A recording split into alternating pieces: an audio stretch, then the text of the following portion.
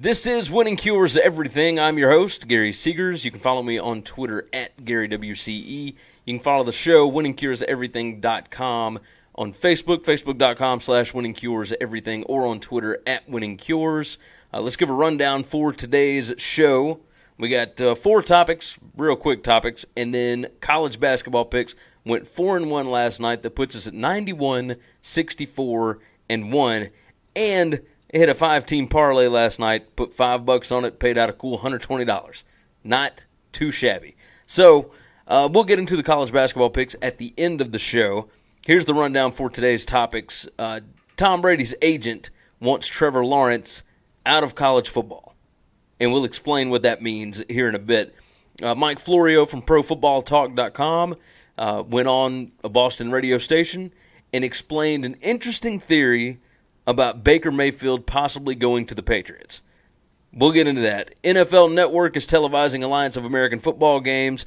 And finally, the MGM took a $2 million bet on the Super Bowl. We'll talk about why and everything else with that. As always, the show is brought to you by Tunica, Mississippi, the South's premier sports gambling destination. They have got 6 incredible sports books down there. Go over to tunicatravel.com to find more information on all of them. As always, like I said, you can follow the show on social media. If you would, subscribe on Apple Podcasts, Google Podcasts, whatever your favorite app is, we're on there. Go hit subscribe, leave us a review. Also, subscribe on YouTube. Leave me some comments. Let us know what you think about the show, and then we'll go from there. But let's jump into topic number 1. Tom Brady's agent, Don Yee, wants Trevor Lawrence to leave Clemson right now because he would already be the number 1 pick in the draft, even if he was coming out this year. He is starting, Don Yee is, the Pacific Pro Football League. It's a minor league pro football whatever that's starting this year, and it's an option, right? Eventually we are going to see somebody do this. I don't know who, but it could feasibly be Trevor Lawrence. The XFL has also said that they will not have the same eligibility requirements that the NFL does. So they will be able to take kids from college that are too early to go into the NFL. What Don Yee said is, we would like to make him a player offer right away. He would be a professional and would learn an NFL-style game before he declares for the draft. Part of this is Lawrence would earn a salary, he would land endorsement deals, and the league would help him do that, and it would allow him to leave for the NFL once he becomes eligible. That is interesting. We've already seen some college basketball kids do this, or high school basketball guys that leave to go play internationally, that go straight to the G League, that do all kinds of things so that they don't have to go to school. If you are an athlete of this caliber, and you are slated to make, within the next year or 2 or 3, millions and millions of dollars.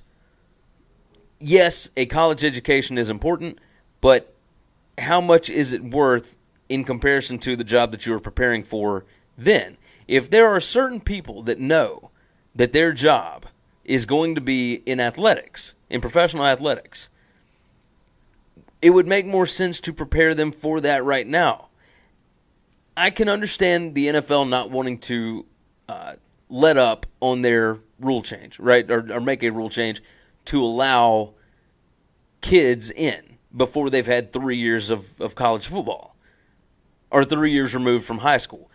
I can understand that because it helps the league. It lets you know what you're getting. You're not just drafting based on potential the same way that the NBA does a lot of times, right? With the NBA, they draft based on, well, he could turn into this. In the NFL, you basically know what you're getting by the time they get there. And some kids can continue to develop, some do not. But for the most part, you're drafting based on need, you're drafting based on what you know that this player is. With this, these kinds of leagues, with the AAFL, the XFL, the Pacific Pro League, it would prep kids before they get to the NFL, and they could still make money in the meantime. This is something that could end up killing the NCAA eventually. It is going to force them to pay athletes because the free labor thing won't last forever. kids going to school, yes, I understand, and the majority of people understand how important a college scholarship is, how important a college education is, all of the different things that go into playing college football, playing college basketball. At the same time, prepping for a professional career, you generally go right into that if you're already prepped for it. So this is something interesting to check out. Don Yee has kind of set the wheels in motion for what football could look like in a few years if they are to let current college athletes, freshmen and sophomores and whatnot, immediately jump into these leagues.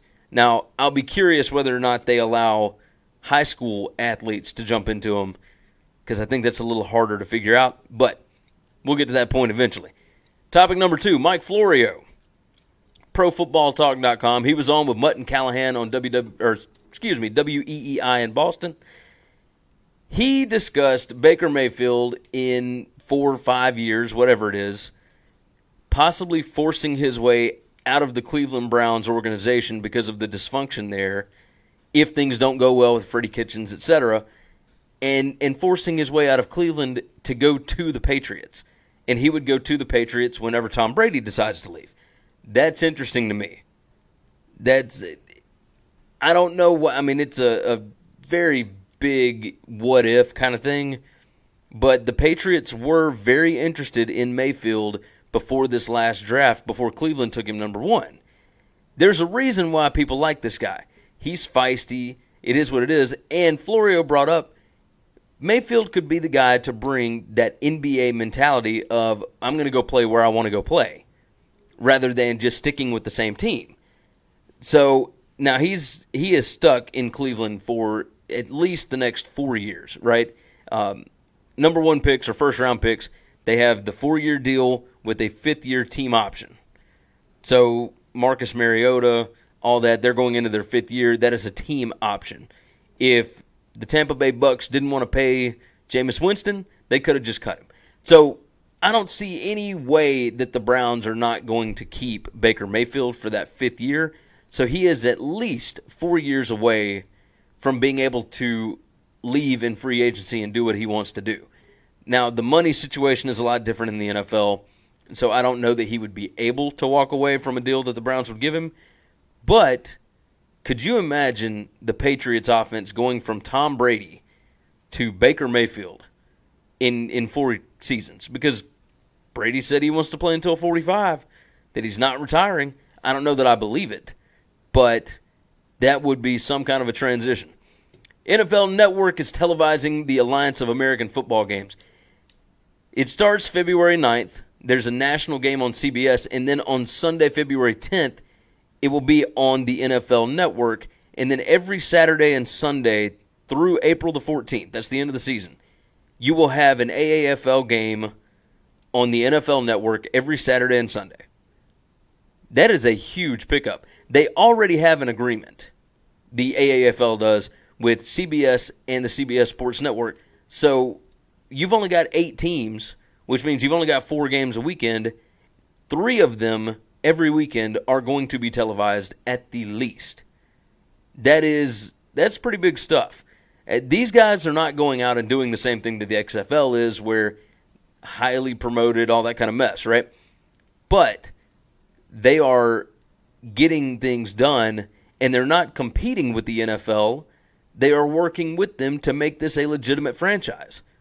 I'm curious to see how this goes. I will definitely be watching next week, and we'll see if it's something that we may want to get in on, discussing gambling and whatnot, because I'm sure there will be lines up. But that's a big deal to get the NFL Network on board with you. Everybody wants content. Live content is king. NFL Network saw that, jumped in on it. So now it's CBS, CBS Sports Network, and the NFL Network that will all be broadcasting games every weekend from now until April the 14th. Finally, last topic before the college basketball picks. MGM took a $2 million bet yesterday on the Super Bowl. Now, they didn't release who it was bet on, et cetera, et cetera. My question is, there are different people that have different betting limits, right? Some guys that are just novice bettors, whatever, can go in and put down, several $1,000s on a game if they want to. There are others that will have like a $1,000 limit. Some guys would walk up to the counter for a Super Bowl prop bet and be able to put $200 on it, $300 on it.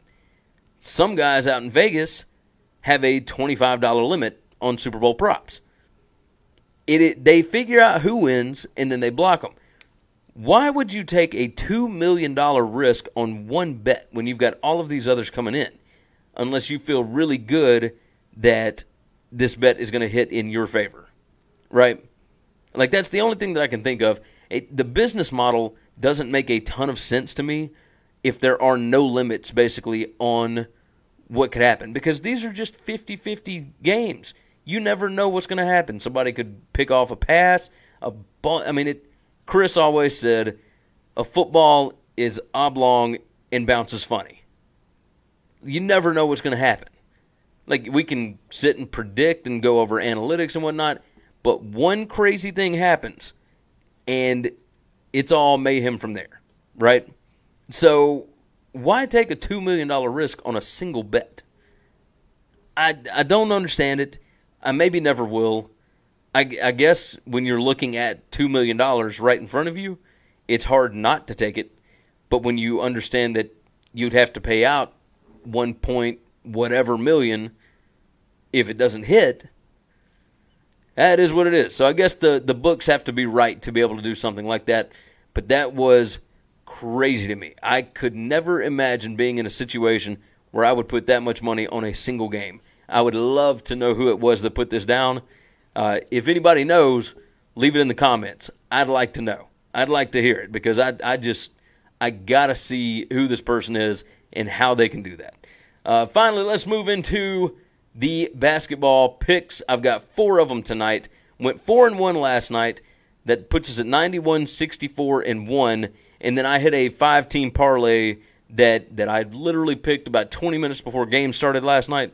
Paid out $120 on a $5 5-game parlay. So tonight I've got 4 official picks, and we'll run through those right now. I've got 3 totals and then 1 side. The 3 totals, let's jump into that. I'm going under 147.5 with Brown versus Dartmouth. Those 2 teams have gone under a lot this season. The metrics tell me that it should be closer to 142.7 points. So if I'm getting a 5-point cushion there, I feel okay about that. I'm going under 131.5 on Davidson at St. Bonaventure. Again, both teams like to go under a lot. My metrics are showing 126 for the total. They got it at 131.5. Again, over a 5-point cushion. I'll take that all day. So next one, under 129 on Maryland versus Wisconsin. Both of these teams are going under like crazy right now. Their defense has stepped up. I'm not playing a side on this one because 5 points for Wisconsin seems crazy to me. Although Wisconsin has won and covered 4 straight, Maryland seemed to get things back on track against Northwestern last week. So, we'll see what happens with that. But as far as the total goes, I'm going the under 129. They already played once this season, and it was a 64-60 game at Maryland. That's 124. No, I don't expect it to be the exact same score as it was the last time, but these are 2 teams with slower pace, slower tempo, don't score a lot of points. Both teams have scored in the 50s and the 60s over their last 5 games. I'm all in on that. I think it'll be something similar to that. They're going to play close to the vest, not take a whole lot of chances. I like the under 129 on Maryland, Wisconsin. Finally, game number 4, Bowling Green plus 8.5 against Buffalo. I know everybody loves to bet on Buffalo. They're 19-2 straight up. I got that. But they're about 50% against the spread this year. Bowling Green at home, undefeated, straight up, undefeated against the spread. They play lights out at home. They're 13-6 overall. Buffalo, I understand, 19-2, but 13-6 ain't too shabby. Bowling Green, I'm not calling for an outright upset here, but 8.5 seems like way too many points. The line opened up at 7 and then moved up to 8.5. Way too many points. I'm taking Bowling Green plus the number there. As always, you can find the picks over at winningcureseverything.com. you go up to the navigation bar, and the gambling picks segment is right there. You just click on that. Or you can go to winningcureseverything.com/gambling-picks. That is going to do it for today's show. We love you guys, as always. Make sure and follow us on Facebook, on Twitter, @WinningCures, or myself, @GaryWCE. Hit subscribe on the podcast. Hit subscribe on the YouTube. Leave some comments. Share the show out. We love you guys. We hope you have a good weekend. Check the picks page for Saturday's selections tomorrow. And then, of course, enjoy the Super Bowl this Sunday. We will see you guys next week.